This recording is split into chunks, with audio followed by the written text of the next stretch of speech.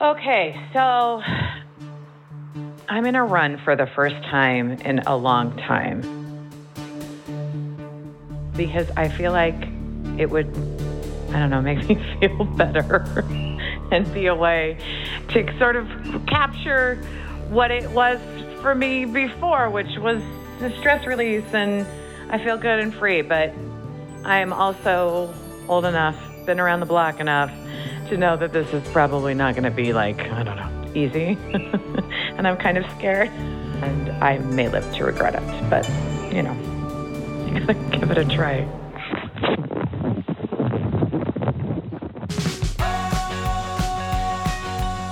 Welcome to The Lisa Show, where we take a good look at life.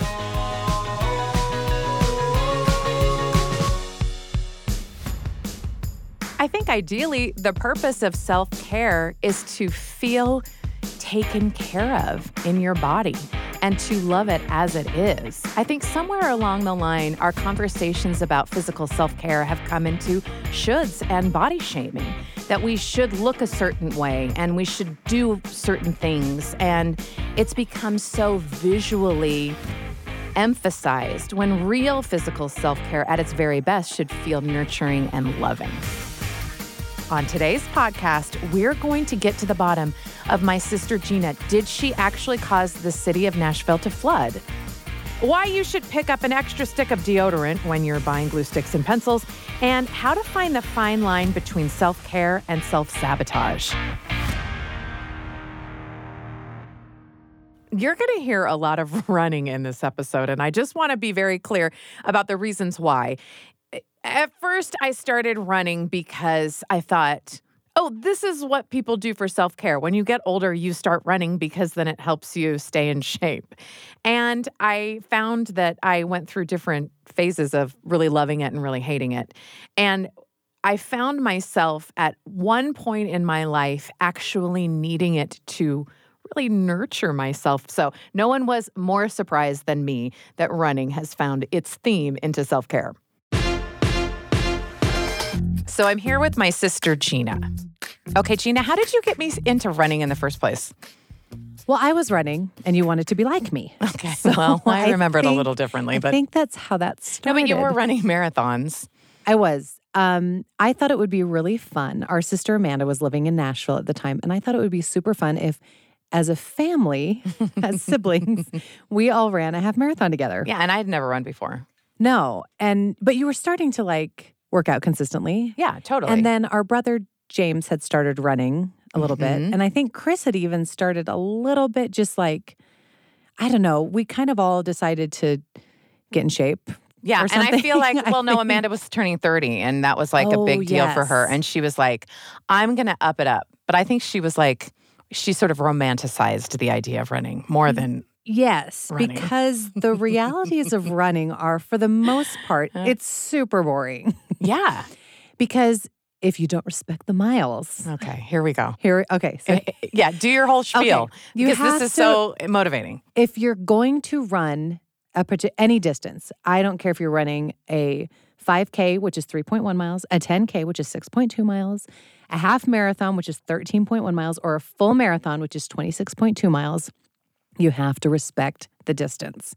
And you have to do the training to prepare for that, or you will have a miserable experience. You will hate running.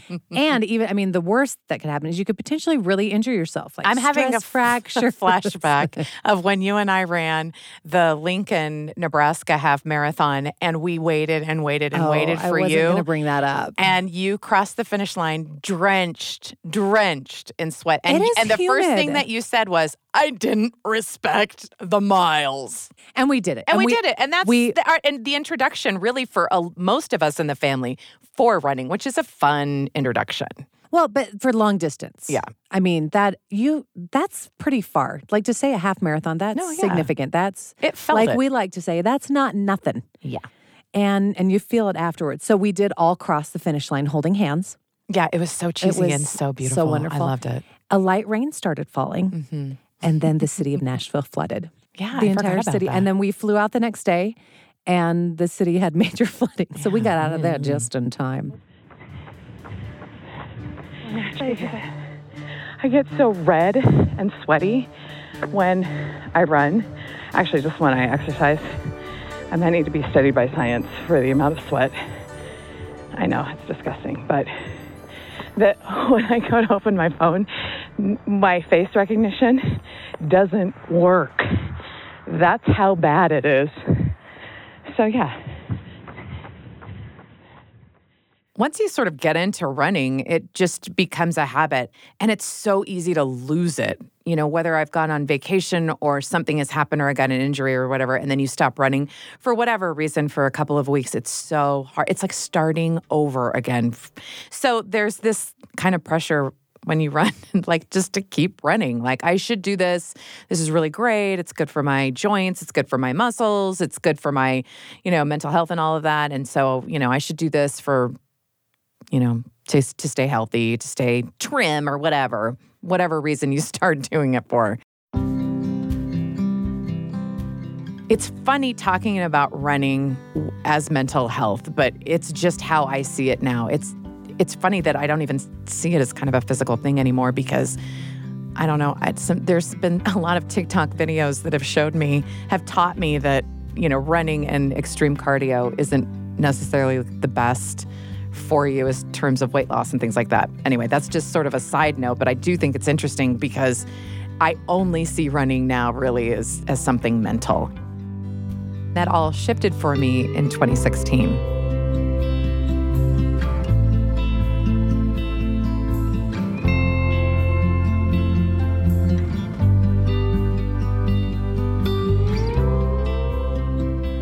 A part of self-care that I think really needs to be addressed is when, life is ridiculous and something horrible happens and your life is completely out of your control. And this is certainly something that I've experienced. So in 2016, my husband was diagnosed with ALS, or Lou Gehrig's disease. The average life expectancy for someone with that disease is 2 to 5 years. It was a horrible blow to our family, obviously. Our children were all living at home at that time. We have 5 kids, and they were 8 to 18. Our oldest was 18, our youngest was 8, and then, every couple of years in between that.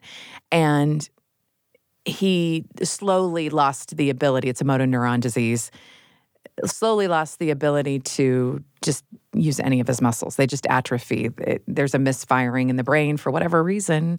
They don't know what causes it. They don't know how to slow it down. They don't know how to cure it. They just don't know anything about this disease.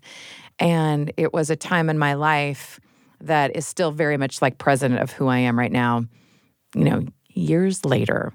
And at that time, self-care, what? Doesn't even matter. Our whole focus for me, for our whole family, was keeping Christopher comfortable and adjusting to the ever-changing disease that affects everything in your life, right? It affects how you work or if you work or when you work, and it affects your house. And he was in a wheelchair quite quickly and adapting to handicapped accessibility. And my children were at various levels, and my children were at varying levels of development. And understanding what that disease was. An 8-year-old understands it at a very different level than an 18-year-old. It was so intense. And at that time, I was, in 2016, I was doing a lot of freelance work. My husband had just gotten his PhD and tenure at a university as a theater professor, was directing plays. We were just going a million miles an hour, and our lives were full of kids and laughter and fun and change and just growing up and creating all those memories. And then with that diagnosis, everything changed. So of course, the way that I saw self-care, it was just non-existent, changed. And as the disease progressed and our lives got harder exponentially, I found myself going back to work, working full-time, ensuring insurance was there for me and the kids, adjusting to a husband who, by the time it was 2018, really couldn't move or talk and required a lot of care, a lot of intense care. And the way we set up our lives and set up our situation was just getting from day to day. They used to tell us, every day that you have with ALS is the best it will ever be. 100% for sure it'll be worse tomorrow. That's the only thing we know about this disease. And we would always say, that is the worst. Like, today's your best day, tomorrow it'll get worse. And, for two extroverted optimists, we of course made fun of that, but it was true. And so we were hanging on, right, to life. It was a ridiculous time of life. And as a caregiver, I knew what it was like to be a caregiver of small children.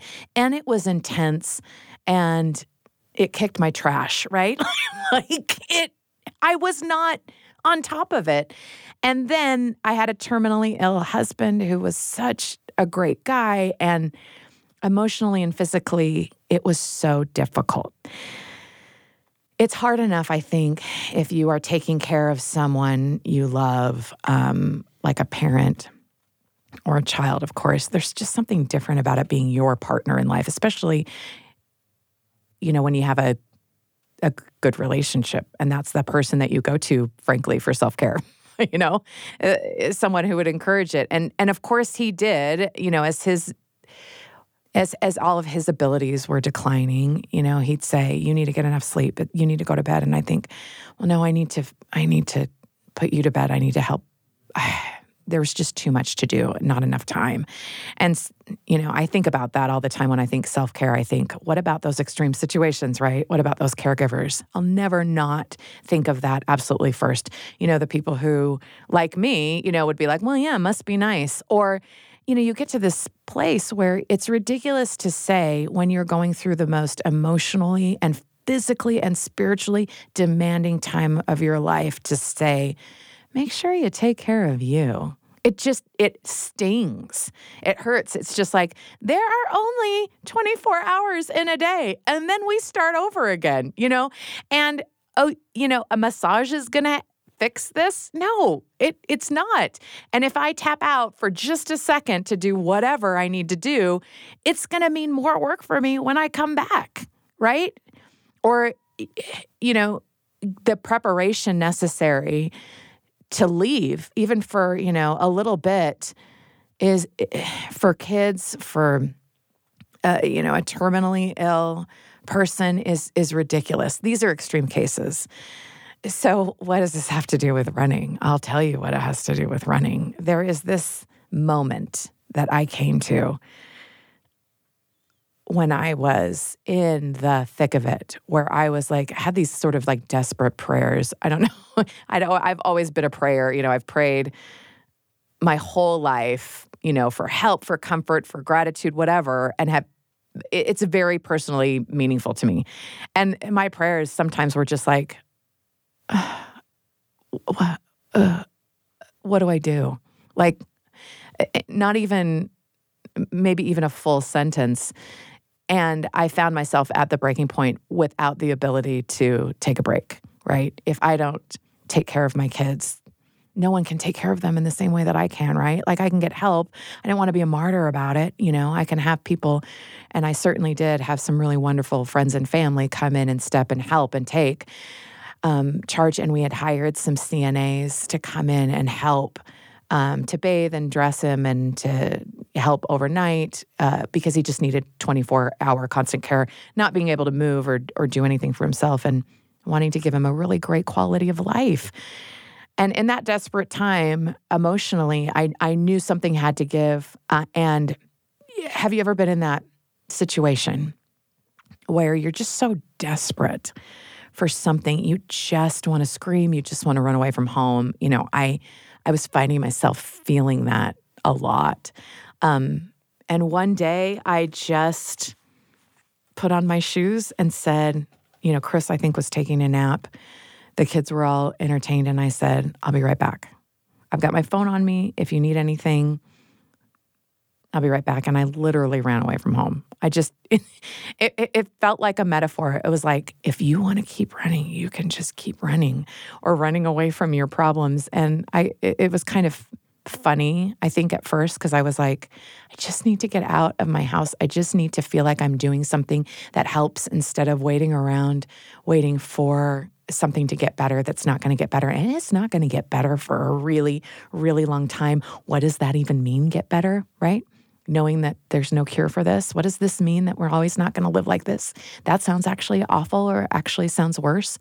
And I put on my running shoes and I ran outside, and I just ran close in my neighborhood. It was, up and down some hills and back again. But it was like I physically was getting that anxiety out. In the beginning of running, Gina would give me all these mantras that I would make fun of her, still do, for like, we eat mountains for breakfast, or you leave your problems on the road, you leave them on the pavement, or you work that stuff out on the road. And I say them like that because I make fun of how she says it and how she, cheers other people on in marathons and stuff like that by yelling these kinds of things. We should all have a Gina in our life. And I would just run and I would play really music loud in my head, in my earbuds. And I would run, and I just had this like agreement with myself. Just pretend like no one can see you. Just have your moment and just work it out on the pavement. And it wasn't very long, it was like an hour, go run. And it felt like I was doing something. And I'm sure, we can look up all of the paperwork, all of the studies that show that, the endorphins for exercise, or the getting anxiety out, or tricking my brain into feeling like I'm actually doing something to, make something better. But that became my lifeline. It became my lifeline. And I had to be really strategic about it, right? Because being a caregiver, you're exhausted. So I'd think, I don't have time to run, or I don't have the energy, or my schedule would change. When there's an emergency, right? Like when Chris needed me and was having a panic attack, or something was wrong with his meds, or he was agitated or something like that. I had to be flexible about when I found those moments to run, but I found them. And it did more for my self-care because it was mental. It was just all mental. It wasn't about being a certain weight or a certain size. It wasn't about being social or getting, it was about taking a second to do something. And the only way that I would do self-care during that time is if I felt like it was a benefit to my kids or to Chris at that time, because everything was at a life and death situation. So I could calm my brain by saying, you have to stay strong and healthy. And you have to get out of the house. You have to get sunshine. You have to see the light of day. You have to do these things because you have to pick up a grown man and take care of him. You need to be physically strong to wake up and take care of your kids. You have to be strong and healthy in order to go into work and support your family. You have to be on your A game. This is go time. And I would tell myself that, and it was like it gave myself permission to take the time to do quote unquote self-care, because I was fulfilling all of these things and it was benefiting other people, because I was the linchpin in all of it, right? Like if I went down, if I wasn't going to function, then Chris's health would suffer, my kids would suffer. It just wasn't an option. So when I think of running, I'm like, yeah, you can get the cute outfits and you can get the good shoes, but also you just need to work it out on the pavement. I wonder how much we kind of miss out on with self-care when we only do things that sort of are luxurious, sort of pushing past that initial discomfort of kind of doing something that's good for you, but is maybe a little bit more difficult or takes a little bit more effort. But on the other side of that is sort of the reward you're looking for. There are a lot of things that we feel pressured to do, or shoulds, that I want to take back and turn into real self-care, but I don't want to have to go through a devastating tragedy to do that. Especially as parents, there's a lot of things that we feel like we should be doing better. And it seems like that list keeps growing and growing. And one of the big ones is food. So I talked with Carrie Ann Cheney from Oh Sweet Basil about this, and this is what she had to say. there's a lot of shoulds, right? When we're taking care of kids or cooking for them. Oh, we should probably be eating healthier. Or I remember a while back, I felt so guilty. I was like, oh, when you have like picky toddlers and little kids and stuff. And I bought into that. I think it was like Jerry Seinfeld's wife. She wrote that cookbook where she basically pureed vegetables and fruits and stuff like on Sunday night and then like snuck them into their kids' food. You can sneak in sweet potatoes into mac and cheese and I tried one time and I snuck in like some more protein. And so I got some cottage cheese and some beets into pancakes. And even my husband and for sure all my kids like just looked at me like, what are we doing? This is awful. We see through you. Yeah, we see all your tricks, lady. So when we have all these shoulds in the back of our mind, we should be eating healthier. We should be saving money on our grocery shopping. We shouldn't eat so many sweets. And talk to me about the why of what you do and how it seems to me that you have this really positive, healthy approach to taking care of our food and our bodies. Yeah. I think there has to be an inner conversation switch within people and families right now. The older we've gotten more knowledgeable about things, right? Like I'm a lot smarter about, even just a haircut. Oh, why would I do that in high school? Now I know better. But the problem is that we get stuck in this knowledge-based living. Like, I've got to learn how to eat better, and I've got to learn how to, oh my goodness, I didn't know if I made that healthy swap that I could be doing something better for my family. And so there is this constant pressure of trying to find the best way to eat, to live, to function. And I think we need to take a deep breath and recognize that bodies, food, eating, it's not a problem to be solved. It's something to be loved. And when we can kind of get our minds into a healthier place with that and approach things in an excited, get-to way, then everything falls into place. I'll give you an example. I went through really hard pregnancies with my children, and I don't mean like, it was rough. Yeah, I was really tired. Or whatever. Yeah, This was like hospitalizations and feeding tubes and that kind of thing. And in a strange way, it became a really great blessing in my life to have gone through actual literal starvation. Because my body was so sick and I couldn't eat, when I was finally, done with the pregnancy and had this new baby, I found myself saying in my head a lot, I get to eat dinner. I get to make a meal for my family. I get to have this cookie. I can't believe I get to have a glass of water. And all of a sudden the light went on in my head and I went, oh my goodness, getting my child a drink of chocolate milk is still I get to serve him. It doesn't have to be I should be giving him whole milk or I should be offering water more. It is instead an opportunity for me to show love to myself, my body, to my family, to them. And it has totally changed our lives because when you appreciate it and love it, you naturally find yourself moving in healthier directions because all of a sudden I get to have this turkey and cheese and avocado for lunch. It makes it something you want to do again instead of a chore. Now, if you're like me, this all sounds good and nice, but it always feels like I'm falling short. I mean, even just trying to be a good example of taking care of myself seems like it makes it harder to take care of myself. Carrie Ann went on to explain how she stays centered. One thing that I have to do is remember that everything starts with me, right? So in my head, I'm telling myself, Carrie Ann, you're probably going to mess up. You're probably going to screw up quite a few things with these kids, and they're probably one day going to look at you and be like, why didn't you tell me? Why didn't you teach me? And that's okay, because my parents made mistakes too, and I'm still awesome. We're all still awesome. We're still making it. And so I start with this inner dialogue. I've been trying so hard to be mindful about how I speak to myself in my mind.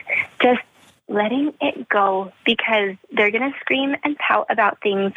That is not a reflection of me and my parenting. I'm not failing, and that's why we're in this moment struggling together. They're just trying to try out what is going to get them their way. When it comes down to it, what we make for dinner can feel like an insignificant thing just to really get hung up on when it comes to taking care of ourselves and our families. So, what is the point? Why does it matter if we're making food out of guilt or because it's actually meaningful? Our way of living right now is a little bit catastrophic, in my opinion. We're running from one thing to the next and looking to fill emptiness with as many things as possible. And when they don't end up giving us the results we want, we start out looking again. But what we really need, what we're really aching for, isn't even to be filled up with food. We're looking for true nourishment, and there is a difference there. Nourishment comes when we are connecting with those around us, and when we are connecting with ourselves, with God, with ultimately what our values are. What do you really value in life? I said to someone the other day that, I wish I put happiness and fun as a higher priority in my life, but instead I'm feeling very task-oriented lately. And they said to me, well, I'll disagree.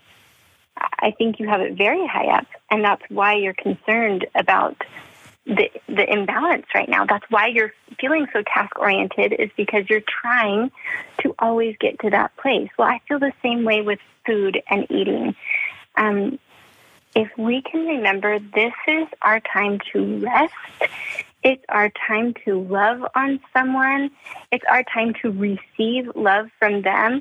Our daughter's 12, and let me tell you what, her stories never end. Bless her heart. The talking goes on and on and on. And I find myself wanting to slump down and melt out of my chair onto the floor and just be like, I can't, it's so much. Let's wrap it up. Let's wrap it up, girlfriend. But instead, I'm trying really hard to recognize that time is both the blessing and the enemy. And if I'm not careful, this little girl will one day be walking out the door, and I'll be sitting alone at the table wishing I wasn't alone, right? Wishing the kids were there. So when are we going to start inhaling as a society instead of exhaling? And I think our readers feel that. I think our readers feel that I'm saying it's okay if they aren't in 3 hours of dance every day and you come home and have dinner together. And it's okay if all you did is get that packaged tortellini, throw it in a pan with a little olive oil and fry it up, and you're eating it with melted mozzarella on top. It's really delicious, let me tell you. So I think ultimately our readers are feeling from me this importance in really nourishing ourselves with the things that will last forever. The why is in the connecting. The why is in forever, and that's far more nourishing than food. Whether it's running or cooking for our kids or getting your hair done, there are a lot of things that we feel pressured to do that we can take back. We can reclaim these shoulds and really use them to actually nurture our emotional health and take care of ourselves. What it really comes down to is, like Carrie Ann said, our why.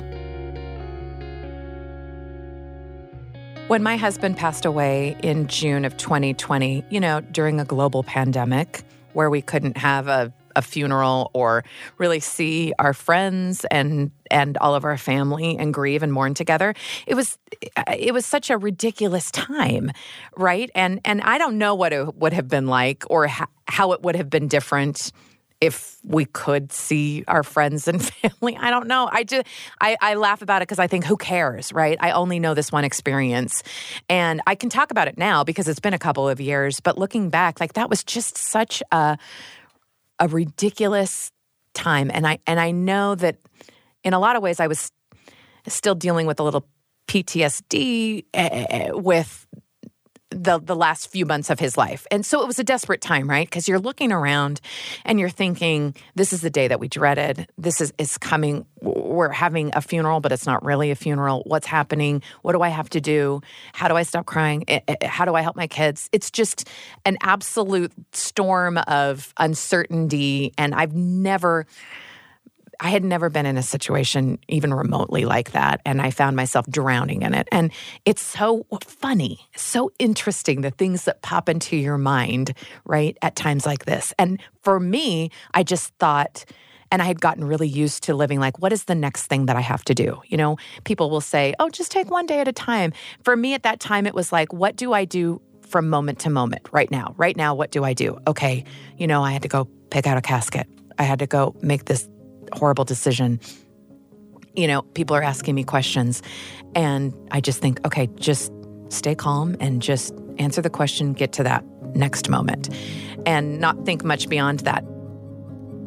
In one of those moments, I was sort of looking around, and because we had been isolated for so many months, it had been forever since any of my kids had gotten a haircut or I'd had my hair done, right?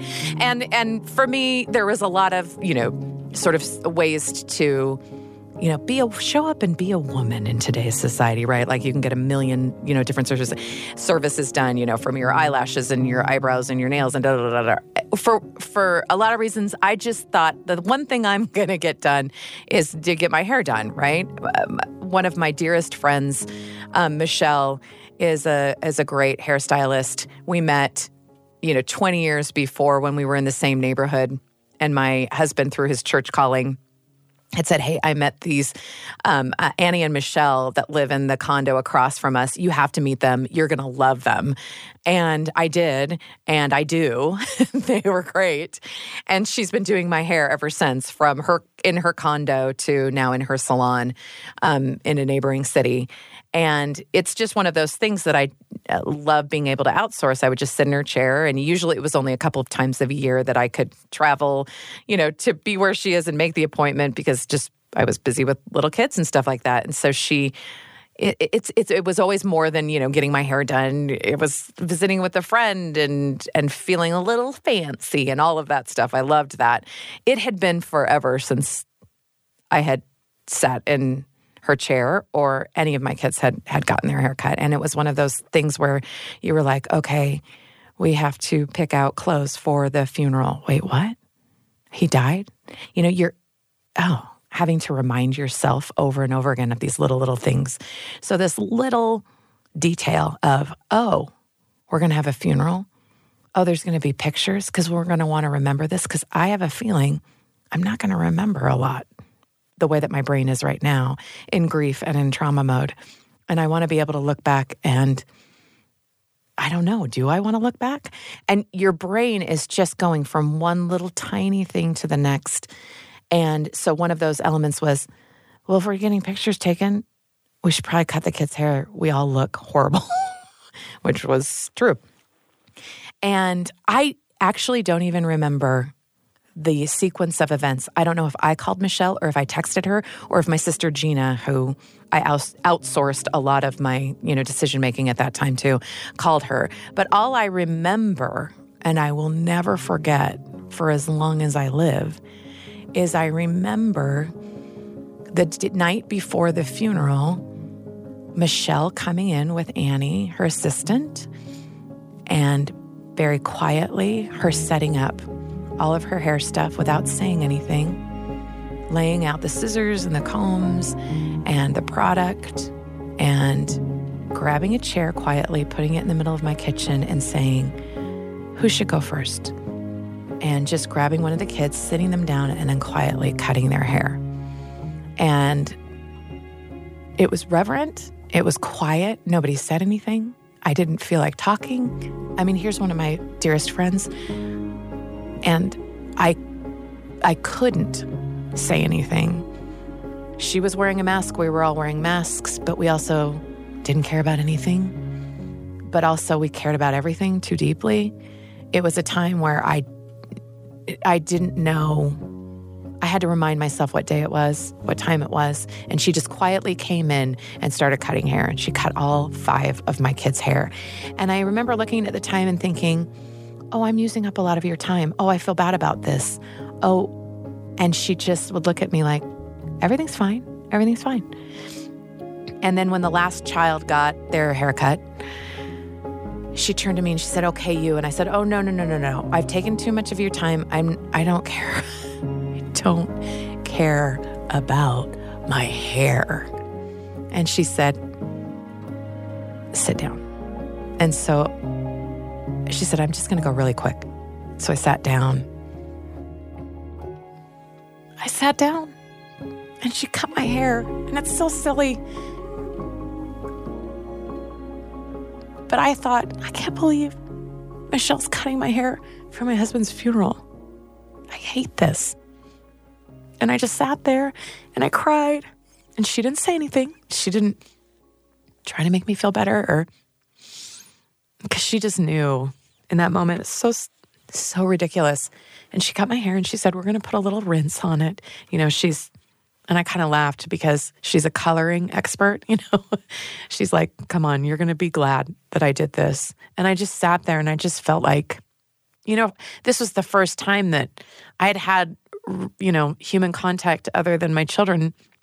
And it just felt very reverent. It really did. It felt very sacred. She cut my hair. It didn't take very long. And she quietly packed up her stuff and left. Without saying anything, just cutting our hair, I felt so seen and so cared for and so nurtured.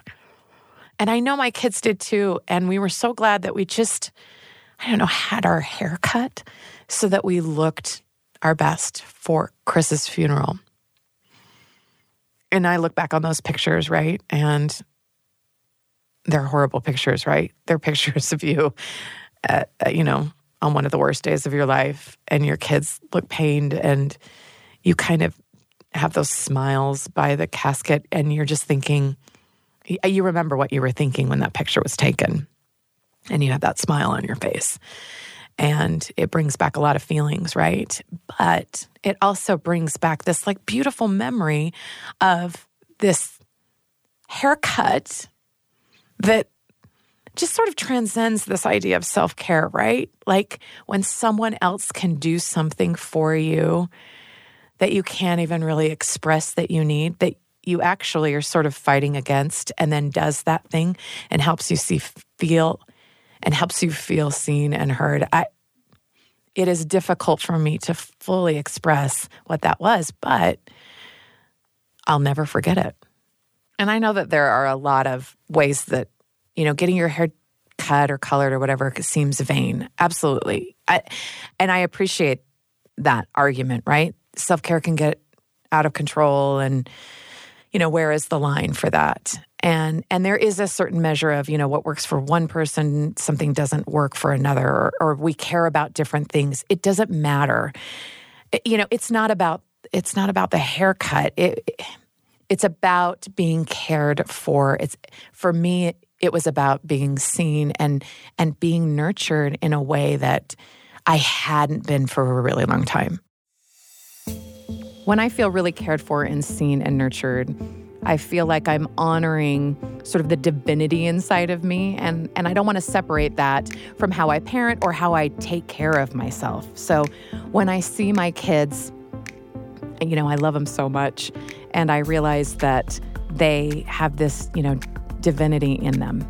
And I just want them to feel it and to take care and nurture themselves. And I realize that this is how God sees me as well. And so there becomes this sort of higher purpose for taking care of yourself, right? Like once you feel that you have that worth and you feel like it's important because you're important, it helps you not only take care of yourself, but it affects how you see others as well. And that real caring and nurturing matters. We need more of it in the world. The Lisa Show is a production of BYU Radio.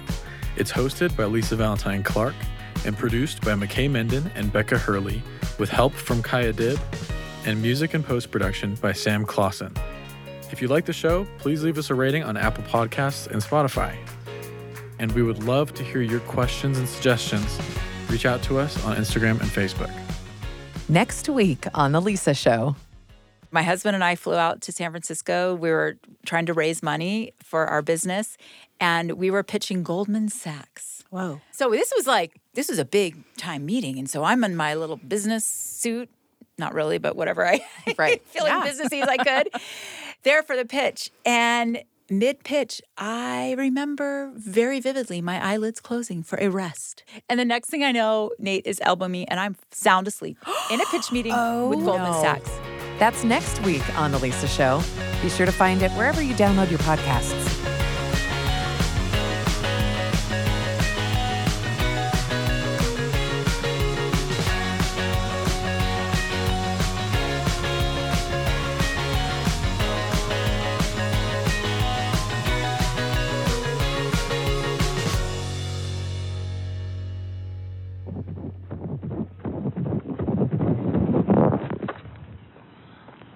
I haven't even been going a minute. Oh, holy cow.